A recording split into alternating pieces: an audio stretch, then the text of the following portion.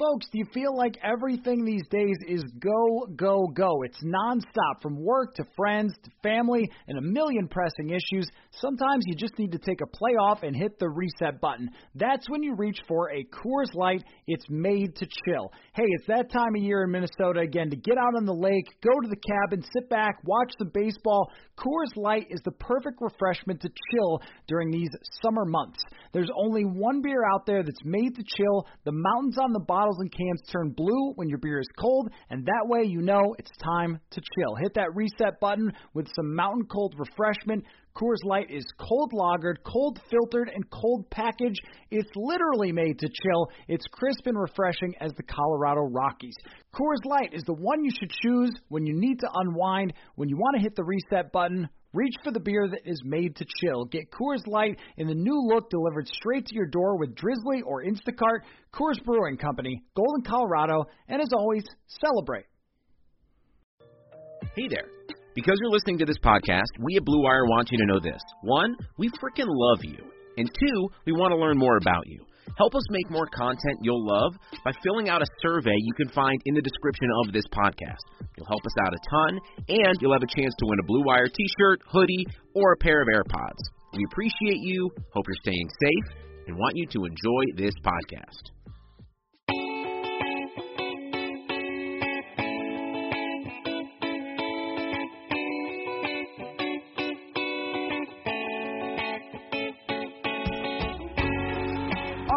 Welcome to a very special episode of Purple Insider, in which I have welcomed 3 Detroit Lions fans onto the podcast. They are the hosts of the Pride podcasts, and their goal over the next 30 minutes or so is to convince me that the Detroit Lions deserve to be considered as NFC North favorites, not just, hey, maybe the Lions, I don't know, but NFC North favorites. That will be the goal of these 3 gentlemen. So why don't we go around the room, and I'll let you guys introduce yourselves. Tyler, why don't you start?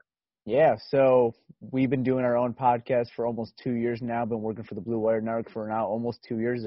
Right now I'm currently a college student at Oakland University, a school in Rochester, Michigan, and I'm currently about to enter my sophomore year of college in the fall time. So that's pretty much about me. If you want to find me on Instagram, you can find me at _LionsNation_. He's got the self-promotion part down. Pierre, how about you? Yeah, so like Tyler said, we started the podcast about a year ago. Currently, I'm in accounting school. I want to become a CPA. And I've been covering the Lions since, I want to say, 2013. So, yeah, and you can find me on Instagram at Detroit Lions fan page. So, yeah.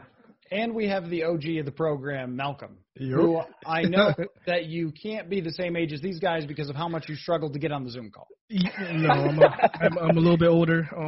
What's going on? I'm Malcolm. I am the editor of the Pride podcast. All right, so you can edit out the parts where those guys gave their Instagrams. Let's start out from the very beginning with the biggest question with the Detroit Lions, because I think that on paper there are a lot of reasons to think that they could be a contender for the NFC North, and I'll let you guys present them. But I think everybody has this same sort of feeling. If Matt Stafford is healthy the whole year, they've got weapons, they've got improved roster on defense, all those check marks that you say, oh, this looks like a team that would go worst to first in the NFL.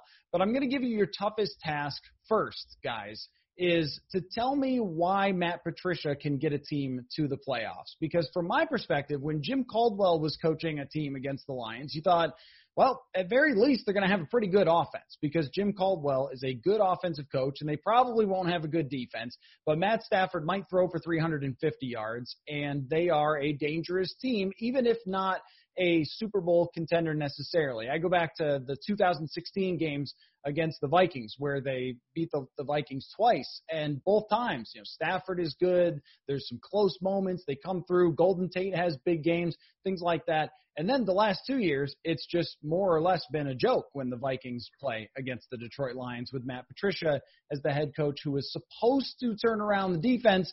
That has not happened. So who wants to take the first swing at convincing me Matt Patricia can go to the playoffs? I'm not your person, so one of those two. I could go. So recently they had Jim Bob Cooter, right? Last year they brought in Darrell Bevel, more aggressive. more running the ball, kind of controlling the clock, play action, deep kind of taking deep shots. Defensively, they've been a mess, right? They fired their defensive coordinator, Paul Pasqualoni. They hired Corey Undlin, who Patricia worked with in New England. Undlin comes from Philadelphia. We know Philadelphia loves to blitz, right? So I think they'll add a little more blitzing to their they drafted Julian Okwara, an athletic edge rusher, something Detroit has not had. They signed Danny Shelton. You know, Snacks was injured last year. So Danny Shelton's 26, a lot younger and cheaper. They signed Nick Williams, who I'm sure you know from the Bears. Trey Flowers is healthy. Jeff Okudah is a great man corner. Desmond Trufant, he's not Darius Slay, but he's still a pretty good corner. They're healthy. So I think, and they also Swift, you know, DeAndre Swift, TJ Hawkinson coming back. So they have a lot of weapons on offense. Defensively, I think they're gonna change up their scheme just a little bit, more blitzing, and I think they'll improve. So those are mostly like roster things that I totally agree with. You add these players that are good, but Malcolm, help me out here. I mean, you have a guy that Darius Slay leaves and he says, yeah, I just didn't want to be anywhere near Matt Patricia. And Snacks Harrison, which I know that signing did not work out very well for Detroit, but basically the same message that he didn't even want to play football anymore after being with Patricia. And then Slay mentions situations where he would get called out in meetings, even though he's one of the best players in the NFL, that he would get, you know, shouted down in meetings by Patricia. Even from the very start of the Patricia era, you have him like making guys run wind sprints and things like that, ridiculous things for guys who are in NFL shape. And I don't know that there's been a whole lot of evidence that he can grow as a coach. Was there last year? Because you guys would have watched the David Blau era closer than me. Yeah, so Matt Patricia's first year didn't go as planned. I mean, you see on the reports with Darius Slay and stuff like that. So, I mean, year two, I mean, you look like a different coach. I guess personality-wise, I mean, a lot of players that we had on the podcast, they would say the same thing, that, you know, he wasn't the same guy as year two than he was in year one. I guess year one, he had that Bill Belichick mindset of, it's my way or the highway, you're going to do it this way or you're out the door. And you could see a lot of players that we had are actually out the door. So I do believe a lot of it was because of that. But, I mean, I think this team could turn it around. I mean, health is a main thing. I mean, I do think Matthew Stafford is one of those quarterbacks that could take a team to the playoffs. And I think his problem has been the supporting cast. So we'll see what year 3 for Matt Patricia? We'll see what year 3 brings. Tyler, you're remaining skeptical with me about Matt Patricia then. Yeah, I mean, the only thing I could see maybe being a difference is, you know, I think Patricia kind of has his guys this year. You know, obviously it's always been the joke around the league. Every time Adam Schefter, Ian Rappaport tweets about something who the Lions signed, it always seems to be a former Patriot or some guy who's ever played in the Patriots system somewhere, some way, form, you know. You know, I think that's been one of the biggest problems with this team is everybody buying in, all 53s. So guys like Darius Slay, guys like Snacks, guys like Kawandre Diggs, you know, they just were never fully bought in. If you look at the approach they took this offseason, you know, they brought a lot of former Patriot guys like Jamie Collins, guys like Danny Shelton, you know, who never played with Matt Patricia, but they kind of know what to expect already. And obviously with all this, you know, quarantine going on, a lot of facilities are closed down, which are slowly opening up now. You know, guys, we kind of have an advantage right now because most of these guys already know what to expect. You know, they know the defensive scheme. There's not much learning. And if you want to go extend it a little more to the draft class, we drafted Julian Okwara, which we have his brother, Romeo Okwara. So, you know, as the facilities are closed, you know, Julian is already getting a head step. You know, his brother knows the scheme. You know, he's been with Matt Patricia the last 2 years. So he's getting a head start before all these rookies. So, and before any rookie that's been drafted this year, because, you know, I don't believe there's been any connection, you know, of a current player and his brother on the same team. I think we're the only guy that has that right now from the draft class. I might be mistaken on that. Don't quote me on that. But, you know, I think that's where our big advantage is. I think everyone knows what to expect now. Guys who have been in the locker room, it's now year 3, and we got guys that are bought in. I think the only thing we're missing now is winning. And I think you start winning, you get guys to change because we have guys that are bought in. You know, we brought in a guy like Trey Flowers. We brought in a guy like Danny Amendola. They've been bought in since they've been here. And I think now we're just bringing more of those guys that know what to expect because those guys were huge for us. And I think now that we're getting more guys that know what to expect are going to mold better together, more guys that are bought in. And that's huge because when you're not bought in, you're not 100% on the field. So And it didn't seem like Darius Slay was 100% on the field, with Matt Patricia. I just didn't like the scheme. I saw on Instagram Live, him and Quandre Diggs were talking for almost about 2 hours how much they hated the defensive scheme. Now these guys have excelled in this scheme before, guys like Jamie Collins. So I think that's the only difference is because they know they can excel in the scheme and they're more confident in the scheme than maybe guys like Darius Slay or Quandre Diggs who thought they excelled better in the previous scheme, in Terrell Austin's scheme or, et cetera. So I think that could be the difference is everyone just bought in, essentially. What you're saying is the best argument for Patricia is the people that hated him are gone. Yeah, 100%. Yes, 100%. All the Twitter guys. Yeah, I was going to say, which, there's something to be said for that. And there's also something to be said for coaches having to learn. I mean, even with Mike Zimmer, he came in and there were some comments that he made even into his third year as an NFL head coach that you said, that's not going to sit very well with your locker room. And that could be a problem for you going forward. The one that stands out to me is when he said that Anthony Barr had a tendency to coast, and Barr was playing through an injury that year, and that really upset some of the guys in the locker room. So you have to be careful with that, and I'm not sure that first-time head coaches realize it, especially if there are head coaches that they've worked with before who have much more clout, who can say things, who have been proven, or who can say, we're on to Cincinnati or whatever. Like, you can't do that if you're a first- or second-year head coach, like Bill Belichick would have that type of leeway to be able to do. Let's talk about Matt Stafford here. One of the most interesting quarterbacks in the NFL for me to analyze because he's super fun. And when he's on, he throws it all over the place. You mentioned the system change with Darrell Bevell. It worked for Favre in 2009 to be with Darrell Bevell, and it worked for Russell Wilson, except for not running Marshawn at the goal line. And it worked for Matt Stafford.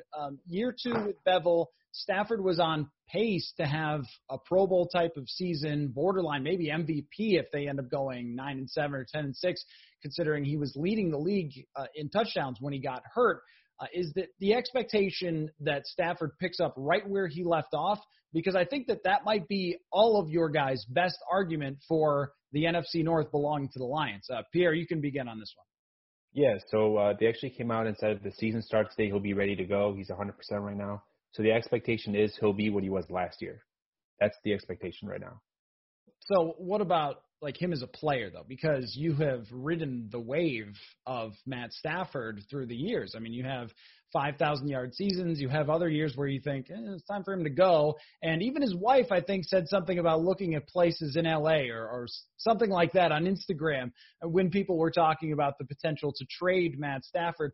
But, he only has like one Pro Bowl of all the years that he's been around. And what? Is it no playoff wins the entire time he's been around? So it's interesting because it's always talked about with the supporting cast or the coach or the organization or something else, but he's been a common denominator for a lot of great stats and a lot of fun throws, but not a whole lot of wins. I mean, how much of that is on Matt Stafford? Not a lot of it. If you look at his, how many times he had a 100-yard rusher in his career, I think the number's only 12. Malcolm knows that number. I'm not % sure. So, it's 10. 10. Okay. So in his 11 years of playing, he's only had 10 times over 100 yards in a game for a rusher. That speaks to his supporting cast. I think if you put Stafford on the Chiefs, say he was on the Chiefs instead of Mahomes or something, or on even the Seattle Seahawks, I think he'd have a ring or two. It's just that the Lions haven't done a good job with surrounding him with talent. Well, Malcolm, he is better than Scott Mitchell and Andre Ware and Eric Kramer. Oh, God. But where do you land on that as somebody who has seen the darkest moments of the Lions quarterback situation? I think a lot of it goes to the organization, the Detroit Lions organization. As far as you're looking at, awards, as far as Pro Bowls, it's extremely hard for a Lion player to actually get to the Pro Bowl. When Stafford, you look at 2011 Stafford, when he had his probably best statistical stat, 5,000 yards, 41 touchdowns, he didn't make the Pro Bowl that year. So, I mean, it is when fans vote for Pro Bowl, they look at a lot of what they look at is, are they winning? So the team is not winning much. The chances of them going to a Pro Bowl is not. I mean, you got to do something amazing. Slay, when he started going to a Pro Bowl, he led the league in interceptions. So when they saw that, they're like, okay, yeah, we're going to vote for him. But Stafford, I mean, he has grown so much as a player. If you look at younger Stafford, the gunslinger Stafford, when he was just throwing everything at 100 miles per hour, making some weird decisions. I mean, he wasn't he was still winning games as far as like in 2011 he took you to the Pro Bowl, but he was missing something, and I think what he was missing back then he has it now. Like he's definitely matured as a quarterback. You look at the throws he's making now, there's a lot of touch on the ball.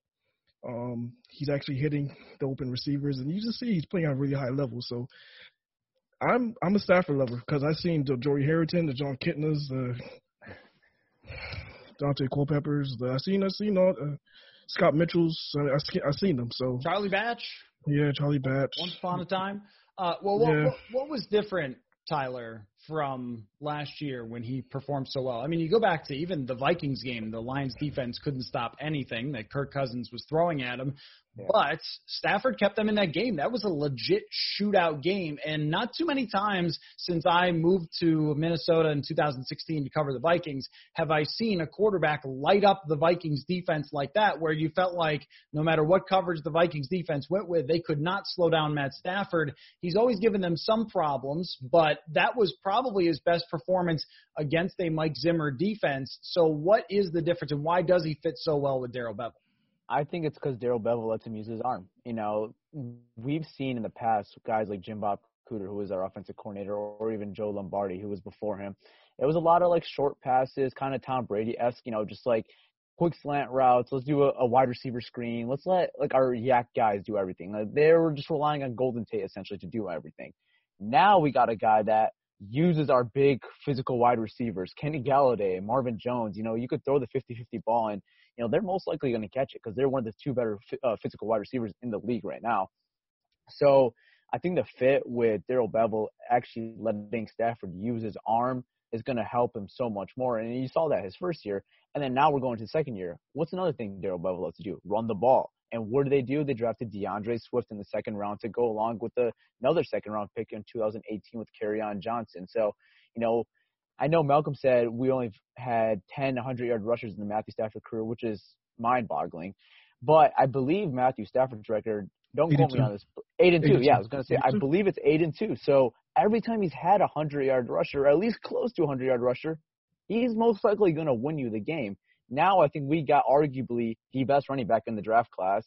We got another guy who was really well when healthy with Kerryon Johnson. And then we had another guy that kind of stepped up when needed, Bo Scarborough. So I kind of like our running back tandem right now with our team. So, and Stafford obviously coming off a back injury, so it's relieving some pain off him where he can hand the ball off to these three running backs. And when needed, he could sling that ball to one of those physical wide receivers in Kenny Galladay or Marvin Jones. So that offense, that passing offense was top 5 before Stafford got hurt. I want to follow up on that, what you're saying about the supporting cast here, because I want each of you to pick a guy that's going to be the swing player for if this guy steps up or if this guy succeeds, then the Lions offense will be one of the best offenses in the NFL. But if he doesn't, then probably not. Like, who would be that guy? We can go in reverse order here if you want, Tyler. Okay.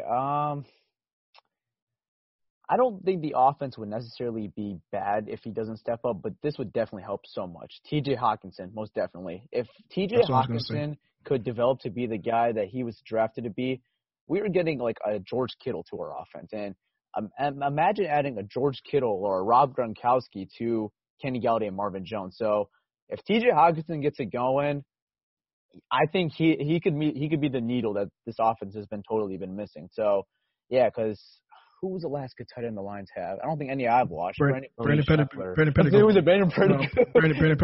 Yeah, I was going to say, who was the last good tight end I've watched? It was the Colts version of Eric Ebron. That's who it was. Let's talk about that. Ouch. Or I was going to say, like, what, Joe Fourier's 3-touchdown game versus the Browns in 2013? Like, who was the last good tight end we've had? So I'll say T.J. Hockenson could be that moving needle. David Sloan. David Sloan was your last good tight end. Wow. Yeah, I don't even know who that. That's a Lions poll from somebody who played with the Lions with Barry Sanders in Madden all the time when I was a kid. Who's your choice, Pierre? If it's not T.J. Hockenson, who is it? I would take my guy. I'm going to go with DeAndre Swift, just because, like, you know, he's a great receiver out of the backfield. Ouch. He's a good back. Yeah, he can run the ball also. He got comparisons to Christian McCaffrey, Alvin Kamara. So if he could bring that type of play to the Lions offense, I feel like if the running game's successful, then the play action game opens up and defenses don't know what to do. You got Hawk, you got Marv, you got Kenny, even Dola. Amendola is a good like quick pass. So defense will have they'll have a headache if we get the running game going. Well, let me ask you this, Malcolm, Wow. since they took your guys. I know. Yeah, you see that. Yeah, you saw that. That's how it is. What about the offensive line? Because Yeah, I actually was going to go there. That's the person I was going to pick somebody from there. okay, yeah, all right, go Yeah, ahead. I was going to say our pretty much our big signing that we had this offseason, Big V, Haloti Vate. I'm not going to try to pronounce the name. Haloti, is it like Haloti Vate? I don't know. I have no Just idea. say Vital. He used to Big play V. for Philadelphia. Big guy. V, big guy from Philadelphia. Yeah, he played the right tackle. Hopefully, I mean, if he steps up and he plays at a high level, and he could be that centerpiece into that running game, I think that'll be huge too. Yeah, and Frank Ragnow take another step forward. He was a guy that I know the Vikings absolutely loved when he was coming out, and I think that they would have picked him had he not gone to the Lions a couple of picks earlier. Speaking of the Vikings, now this might be a little more of a challenge. Talking about how Matt Stafford is good, all right, that's not too hard. But why are the Lions better than the Vikings for 2020? I don't care who wants to start. Just somebody. I'll start off with this one. Go ahead. One thing that's huge that's different for the Vikings this year is the defense. We don't know what to expect from this Vikings defense. I mean, obviously they still have Danielle Hunter. They still have Anthony Barr. But you got to factor in, as of right now, you guys don't have Everson Griffin, who was an absolute Lions killer. You guys got rid of a Lions lover, Xavier Rhodes. We loved losing him. Yeah, that was our saying for on our podcast. That hurt. Yeah. Yeah, so him being gone kind of sucks. But Xavier Rhodes is gone. Trey Wayne, your whole defensive back room is basically gone in the cornerback room. So I think the difference that why the Lions could maybe be a better team, because we mentioned how good this offense could be. Maybe if this Lions defense could mold together, maybe Corey Island was that X factor that we've been missing. If this Lions defense could build together with that offense they had last year with Matthew Stafford, we're talking about a pretty damn good football team right now. I mean, that's if everything goes well. That's where I could see the difference why the Lions could be better than Vikings, just from defensive. Because I think right now, personally, the Detroit Lions offense is better than the Minnesota Vikings offense. With you guys losing Stephon Diggs, with Kirk Cousins, I think Stafford's an improvement and an upgrade over the Vikings. And I like our offensive line better than the Minnesota Vikings. So I like our offense in general more than the Minnesota Vikings. But I think there's a slight chance that the Detroit Lions defense could potentially be better than the Minnesota Vikings with guys knowing the system and year 3 of Matt Patricia, rather than a team that's kind of retooling their defense right now with losing, like I mentioned, almost every corner on their team and losing 2 stars on their defensive line, Linval Joseph and Everson Griffin. So, you know, if this Lions defense can mold together and become a top 15 unit or at least a top 20 unit, I think that's why the reason the Lions could be a better team than the Minnesota Vikings this year. All right, Malcolm, make your case. We'll let you go second instead of last this time. Okay. I kind of a little disagree with Tyler as far as the offense. I mean, the reason why I don't think the Detroit Lions offense right now is better than Minnesota Vikings because Minnesota Vikings could do whatever they want on offense. They need to run the ball. They can run the ball. They need to pass the ball. They can pass the ball, play action. They can do whatever they want right now.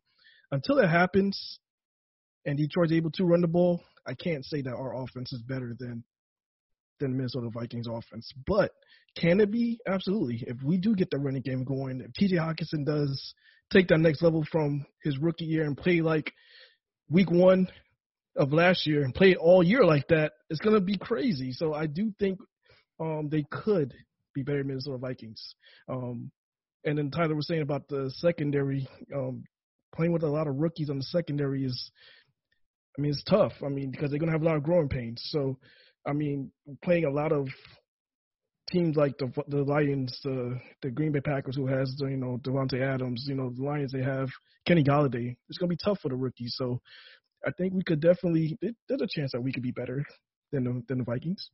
Pierre, your turn. You have young corners, Stafford and Bevel are just going to circle them and target them until they improve. That's basically – I mean, that's how you look at it, but the Vikings still have like a hell of a front seven. They got Barr, they got Kendricks, 2 of the best linebackers in my opinion. Danielle Hunter is a top 5 edge rusher. Michael Pierce, the guy you signed, is really underrated. I liked him a lot. So, I mean, the Vikings are still pretty damn good, but, like, they're vulnerable in the secondary. Before we get back to the conversation, I want to remind you to go to sodastick.com to get your original Minnesota sports-inspired goods. They just launched their partnership with Michelob Golden Light for the Mick Golden Light Fishing Club merch line. The logo includes a walleye chugging a beer, and they have it on shirts, hoodies, windbreakers, and more. If you haven't seen it yet, you definitely have to check it out. And also, we're going to hook you up with free shipping for your order. Just use the promo code Purple Insider for free shipping. That's SodaStick, SotaStick.com. Original Minnesota sports-inspired goods. Code Purple Insider for free shipping. Yeah, and I think if we're talking about what wins in football, it's passing successfully and stopping the pass successfully. And the Vikings last year, I mean, it's one of the reasons that they weren't better, even though they had a very favorable schedule, was that, like you guys mentioned, Xavier Rhodes couldn't stop anything. He was literally one of the worst corners in the NFL last year when it came to completion percentage against, quarterback rating against, all those things, and the Lions absolutely had his number. Even throughout his career when he was at his best, it seemed like Matt Stafford would always complete a big pass or two against Xavier Rhodes. The only thing that I would say to that is just it can't get worse than what they had there last year. That's true. Even at the other corner position, Trey Waynes struggled at times, and Mackenzie Alexander was mostly solid, but your position as a whole did not give them a lot last year. So if the young players are just as good or even a little bit better, then you're talking about probably the same defense because they have kept Anthony Harris, brought in Michael Pierce, and that sort of thing. But I think you guys make an overall strong case, and I tend to agree with it. That's why I actually wanted you guys on, because I think the Lions do have an argument for having a better offense. If DeAndre Swift can be their Dalvin Cook, then everything changes for the Detroit Lions offense. So, all right, before we wrap this up, it's been lots of fun, Tyler, Pierre, and Malcolm, but I need some help here. I looked back through some things in Lions history, and I just want to ask you about them in a segment I'm going to call What Happened There. So I'm going to ask you about a thing in Lions history and then just ask what happened. No. Barry Sanders randomly retired in 1999. No. What happened there? He was my favorite player as a kid.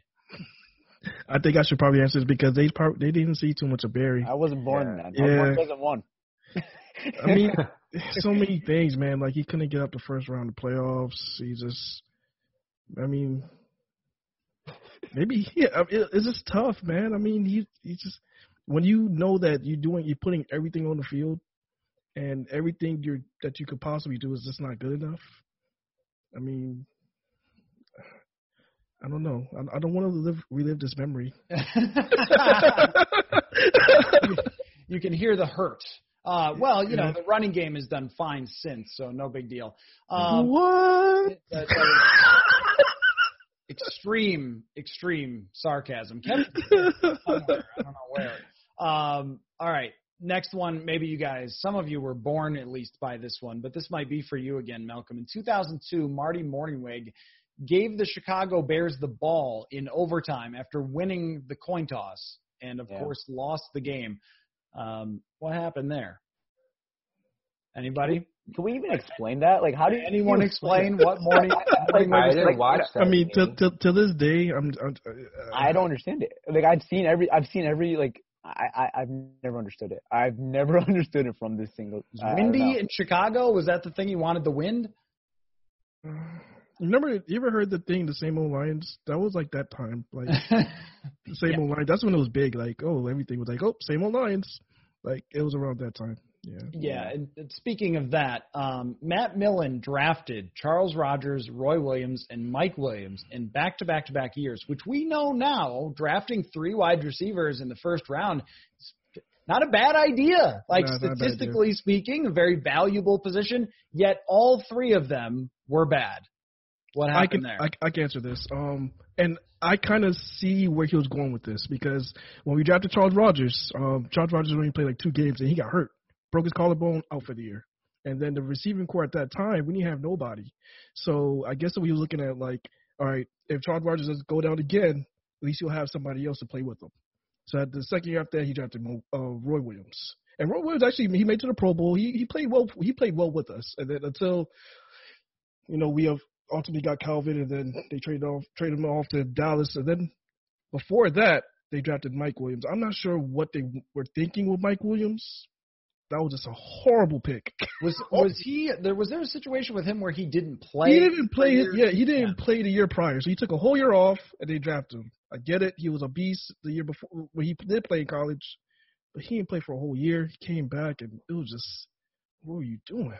All right. Well, I had a different question written down, but I want to get our Gen Z guys involved more here. Megatron decided, Calvin Johnson, that he just wasn't going to play anymore. So the way Malcolm felt about Barry Sanders is, I'm sure, the way you feel about him. What happened there? So the Calvin Johnson thing was his body was breaking down essentially, and the organization just, I don't know, man. You hear everything Kelvin says now, like if he joins a talk show or a podcast or whatever, it's like never anything positive about the Detroit Lions, just saying, yeah, I mean, I don't know. It just seemed kind of like Barry Sanders, you know, we just weren't winning, you know, and you're not winning. You're putting everything on the field. You know, what's the point? You know, I either want to be traded, go to a different team and succeed, or, you know, the hell with you. I'm retiring, you know, like I'm not going to keep putting my body on the line consistently every year for us to go 7-9. Or for us to go 6-10 and get a middle of the draft pick and not improve someone just stay mediocre. Like they never in the Calvin Johnson era really showed to push the needle, to take the next step. They were either really mediocre or just really bad. And we never saw, and we still have never seen, a team where we're like, wow, the Lions could be a Super Bowl contender going into the year. We've never had that, unless, you know, you have some people in Detroit, you know, they call it Kool-Aid. We drink a little bit much too Kool-Aid. I don't know. I think he just saw there was no direction with the team, and I can't blame him, honestly, because, you know, if I wasn't from Detroit and I wasn't a Lions fan, you know, I didn't know the struggle, I'd probably quit on that team too. Wow, Tyler. Wow, you'll quit on this. Okay. I think with Calvin Johnson, like if you notice that game when we played against the Packers in 2015 when Aaron Rodgers threw that Hail Mary, and you probably seen the memes of it when Calvin Johnson looked like he's going down in the elevator, like at the end. Yeah. I think that game sucked everything out of him. You know, you can kind of tell like that game was like probably like, what else do I have to do? You know, but just like Barry, I mean. With him, with Calvin, though, you could kind of tell. Like, you looked at his fingers was doing, like, a whole bunch of crazy stuff. Like, he was banged up. And I think, like, he just had enough. Yeah. Do you hurt inside, Pierre? So, like, the Lions obviously were winning. Calvin had, like, injury issues. I feel like if the Lions were winning, he would have played longer. And also, the one thing I hate is the Lions made him pay, like, $1.5 million back. You don't do that to your star player. You just don't. That's why the relationship is, like, really bad. I mean, it's $1.5 million to billionaires. That's nothing, you know. You don't do that to a player like that. So they're like trying to mend the relationship there, but Calvin doesn't want anything to do it until they pay him back his $1.5 million. Well, I feel like that is hilarious. I did not realize that. I feel like I have perspective on this a little bit with the Timberwolves here and the fact that Kevin Garnett will not allow his number to be retired because of some beef with the owner of the team. All right, well, Pierre, since they took all of your thunder, I'll let you finish off on this. Dan Orlovsky ran out of the back of the end zone, just rolling out like a general average run-of-the-mill rollout play and ran out of the back of the end zone. I, too, would be terrified of Jared Allen, but maybe just throw it away next time. What happened there?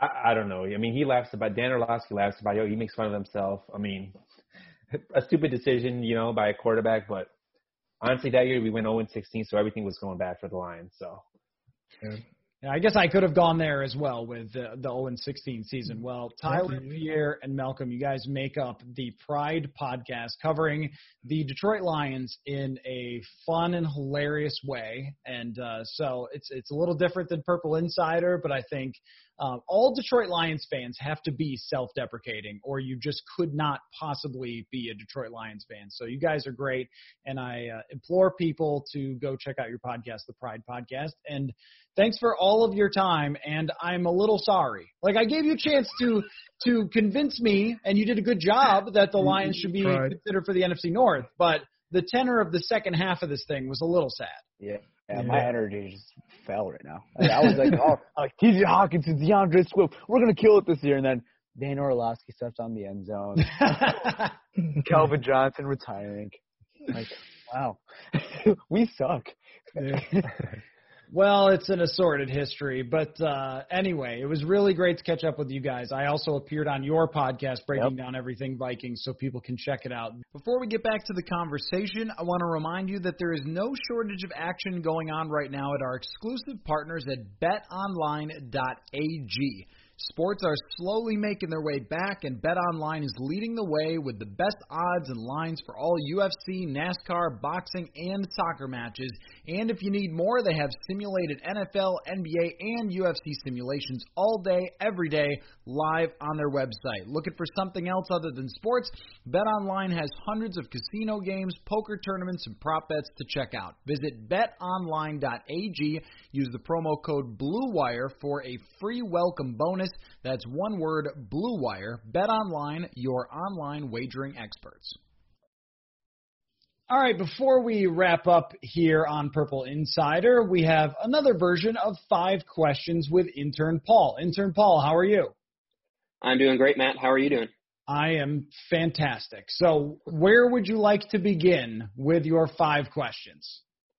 All right. Well, first one will go off last week's podcast episode when you had Sage and Jeremiah talking about the best players they played with. Great podcasts. But I want to ask you, who have been the best players you've covered in your career? Maybe not 5. Maybe name 2 of them. I know you've been in football. You've been single-A baseball. Maybe there's a really good hitter back there that you want to talk about. But, yeah, who have been the best players that you've covered? Well, okay, I'll start with single-A baseball. I've got 2 for you that came through during my time as the play-by-play broadcaster for the single-A Batavia Muck Dogs. Lucas Giolito is one who Twins fans remember smoking them this year. Well, he did the same thing to the Batavia Muck Dogs. He was a really big prospect, but he was coming back kind of on a rehab thing, so they sent him down to the lowest A level, and he pitched against our team twice, and I think he allowed 3 hits in 11 innings and more than a strikeout an inning or something. There are not too many pitchers at that level who are throwing 97, 98 miles an hour. So that was cool, Lucas Giolito.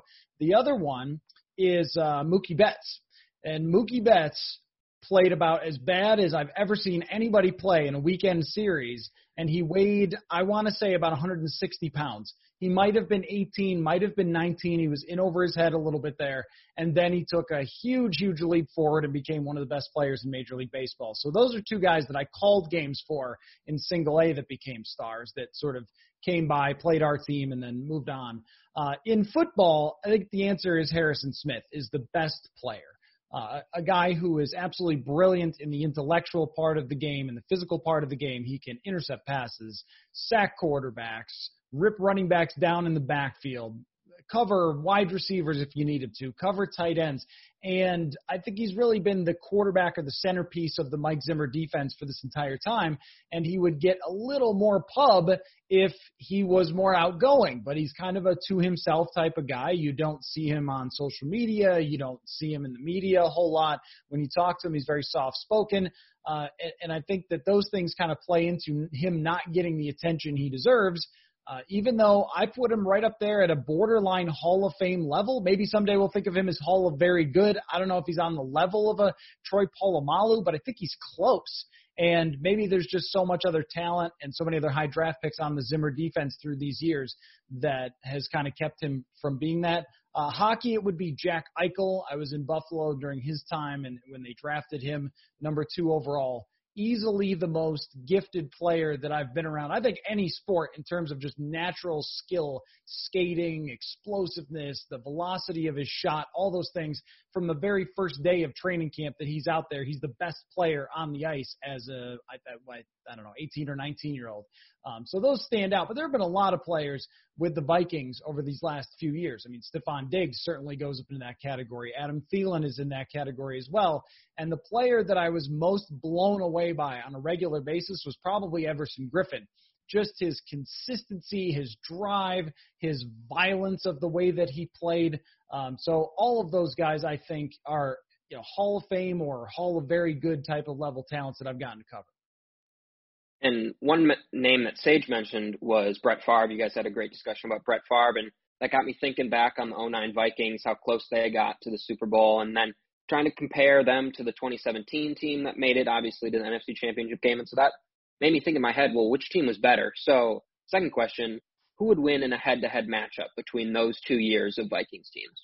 I don't think this one's even close. I think it's the 09 Vikings. I mean, you're talking about one of the best quarterbacks of all time playing at the highest level. See, that year, Case Keenum was very good, and he was a borderline top 10 quarterback, but in a season where a bunch of quarterbacks, including Aaron Rodgers, got hurt, the schedule kind of fell favorably for them, and really the defense was at the center of things for the 2017 Vikings, and a lot of games where Case Keenum just kind of had to exist and not turn the ball over. And he had some really good games that season. But Favre was maybe the best quarterback in the NFL in 2009. So you have that. You have Adrian Peterson at the height of his prime, a great offensive line that was much better than the Vikings offensive line in 2017, and then a reasonably good defense with a lot of talent on it. Not that long ago, ESPN played the game where Favre played against the Packers at the Metrodome, and watching Jared Allen get off the line of scrimmage was insane at that point in his career. Antoine Winfield Jr. So they had Antoine Winfield Sr. They had their stars as well on defense that I think was in the ballpark of where the 2017 Vikings were on defense. But the offensive side, I don't even think there's any competition. And you look at the NFC Championship game, the Vikings did everything they could to give that game away and still were within field goal range there. They fumbled a bunch of times, made a lot of mistakes. They were the better team than New Orleans by quite a bit in that game and, of course, blew it at the end. But the 2017 Vikings go to the NFC Championship and completely no-show. They did not exist in that game. So I think this one is an easy answer. Now, the question between the 98 Vikings and the 09 Vikings, that one's a little bit harder. I might lean 09 because of Favre, but 15-1, man, and Randy Moss just lighting the league on fire, plus a good defense in 1998. That one is a lot closer, I think, than 2017. Well, maybe I'm just showing my age a little bit with that one then. I wasn't even born in the 98 Vikings season. Shifting to it. Yep. That is why you're intern, Paul. My God. Correct. Not born. Shifting to another old quarterback who moved teams late in his career, photos were released a couple days ago of Tom Brady in a Bucs jersey, and when I saw the tweet from Adam Schefter, it looked just weird, and then they did Gronkowski, I think, today. What current Viking would look the weirdest in a different jersey? I think we're going to see Stephon Diggs, and that's going to be pretty strange since he was a Viking for his entire career, but part of, Adam Thielen going to Mankato, being from Detroit Lakes, like he is fully 1,000% a Minnesotan. And if he were to play for the Jaguars or the Seahawks or something, and that would be a really, really strange look. I could not imagine Adam Thielen playing for any other team than the Minnesota Vikings. And you think about it, with Mankato, he's never worn anything but purple the entire time he's been an NFL player. I think that he's the one that comes to mind first. And a lot of these other guys have not played for any other team in their career. We're going to see Everson Griffin probably sign somewhere else, and he's a guy that played for the Vikings for a very, very long time. And wherever he does sign, that will look pretty strange too. Harrison Smith would be, I would bring him up again, someone who's been with the Vikings for such a long time, going all the way back to 2013. Anybody who's grown themselves all the way up in a franchise to play somewhere else would be pretty weird. But I think that Thielen is the most Minnesotan thing that has ever happened to the state of Minnesota. Yeah, I was going to mention Harrison Smith. That one would really catch me off guard. Next question. In lieu of what you did last week with your Responsible Expectations series, I wanted to turn it on its head a little bit. Give me one unreasonable Vikings expectation that you still kind of believe is going to happen this season. Okay, that's good. I would say that maybe I'd start with the defense as a whole, that you would be unreasonable in your expectations to have the Vikings as a top 5 defense. But could you still see it happening? I think you can, because of the superstar level talent that they still have on this roster. I mean, we've seen Anthony Barr before have amazing seasons, 2015 specifically, but even 2017 and 18, he was good.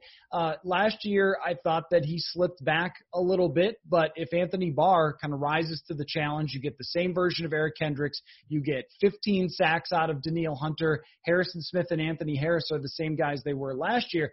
it's not insane to think that they could still be a top defense, even though they have inexperienced corners. And I would also leave the door open to them still signing a player or two in the secondary, to come in with that young group of corners to give them a little more stability, maybe even if it's just a nickel corner who's a veteran and who has been around. That's probably one. The other one, too, that you'd be unreasonable in expecting but is possible is that they actually, and I know this would be shocking, have a decent offensive line. I'm not saying great. I'm saying good, though. I mean, Brian O'Neill has progressively gotten better. If Garrett Bradbury takes a big jump forward in his second year and you have some of these guys fill in at the guard positions who are better than what they had last year, which is about the worst guard play in the NFL. So if they're even average at the guard position, let's say Dakota Dozier wins a job there, or Ezra Cleveland, they move him over to guard and he plays well, or Cleveland plays left tackle and Riley Reif is in at guard and he's actually good there. You could see a scenario where they have a fringe top 10 offensive line. That would be absolute best case, but not impossible. And the one other one that came to my mind was revolving around Irv Smith. I think everyone's expecting a big jump up from Irv Smith, but like an all-pro jump, something that maybe could happen if he's number 2 in targets behind Thielen, maybe number 1 in some scenarios. I'm thinking back to Kubiak's days with Owen Daniels, Julius Thomas. Those guys didn't do much when they went somewhere else, but with him, they did really good. So could we see Irv take a huge jump? That's one that maybe I would think of. And then, last question. I think that's a good one, though, for Irv Smith, is that my reasonable expectation for him is, let's say he gets 50 catches, and then you see Kyle Rudolph get another 40, and they kind of split that role up. But would you be shocked if he became basically the number 2 wide receiver and he started to mold himself into a Travis Kelce type of player or a George Kittle type of player? I mean, that's getting a little too high on him after his first year, but I liked a lot of the things that I saw out of him. Not only can he play in the slot, but he can be moved outside, and he really showed that in line as a tight end, he can block. And they didn't even use him in the backfield for little screens or anything like that, like he actually was used occasionally at Alabama. So you could see him becoming basically a centerpiece of this offense this year in the best case scenario. I would not put that under being reasonable for your expectations. It would be through the roof, but certainly within the realm of something that you could see. And now before we jumped on here, we were talking about the Zoom calls that you guys, the media, has been doing with offensive coordinator, defensive coordinator, different players. And that's just one of the changes that we've seen kind of with COVID and how the Vikings are doing their job and how people are doing their job. And so I wanted to ask you, do you see any other changes that have been made this offseason, the virtual draft, the virtual OTAs and mini camps? Just a couple of days ago, I think they said they might expand practice squad rosters. So of all this stuff that's kind of changed, do you think any of it has a chance to stick beyond in a post-COVID world? That's a good question. I think that what you mentioned with the expanded practice squad rosters would make a lot of sense. I mean, there are just so many talented players in football that you could form spring leagues, and it's not the talent that brings down the spring leagues. Like usually there's a lot of very good players in the XFL or the UFL from years ago, the AAF, that you see some of those players transition in the NFL and have good careers after that. So what that tells you is that there are other players who maybe need development or are young and have the talent to do it, but just don't have a spot at that moment, that get cut and end up out of the league and playing in spring leagues that I think teams would rather keep. And we always get down to these position battles at the very end, and there's 4 or 5 guys who get cut and maybe aren't eligible for the practice squad or something, but even young players who get cut, 7th round picks or something, that were drafted for good reason, and they just can't figure out a place to put them. So that's something that I could see. Definitely could see more virtual teaching in general now that everybody knows how to do it. Think about the way that you and I are recording this right now over a Zoom call. This didn't even exist or was not even in the realm of what we knew how to do even 6 months ago. And now I use this all the time for recording this podcast. And so these types of advancements that have made it easier for teams to connect with their players, to teach their players, to share their screens and show them what's going on, that could be something that they do a lot more often to connect with players, even at the draft. I mean, they're flying these guys all over the country. You go visit the Jaguars, then you go visit the Panthers, then you go visit the Vikings. Well, I mean, wouldn't it be better to just get the guy on a Zoom call and not have him flying all over the country if a team wants to meet with him? those things I think could change, and we'll see about just fans at sporting events. I don't know how long this is going to go. So there might have to be some advancements when it comes to sporting events, even for this year or beyond, because the way that we're trending with COVID is not toward this thing being eliminated even by the end of this year. And they talk about the possibility of it coming back and things like that. I am no epidemiologist, but it just doesn't seem like it's ready to disappear. So there might have to be measures that they take going forward to keep players safe and healthy and to keep fans safe and healthy when they are allowed to come back to games. And then one more thing I just want to circle back on was the expanded practice squad thing. I think they're at 12 right now. The proposal would go up to 16. Is 12 just an arbitrary number that they put down? Like, is there a reason they don't want more people on the practice squad? Yeah, it was 10 before, and they were already going to expand it to 12. But, yeah, I think it's kind of just random. But also it has to do with how much you have to pay, because every one of those players, and, yes, NFL teams are very rich, but every one of those players has their own salary. It's usually between, like, $60,000 and $100,000. And if you've got 16 of those guys, I mean, that adds up. That's like a free agent player. And it doesn't count toward the salary cap, but it still does for your ownership having to foot that bill. So I don't know if they would want to do that because of how much more they would have to dole out. My guess is that they just picked sort of a cutoff of what helps you practice team on team, because what usually ends up is you have the scout team offense versus your regular defense, scout team defense versus regular offense, and you need enough players to be able to fill in those spots to make it 2 offenses and 2 defenses to practice.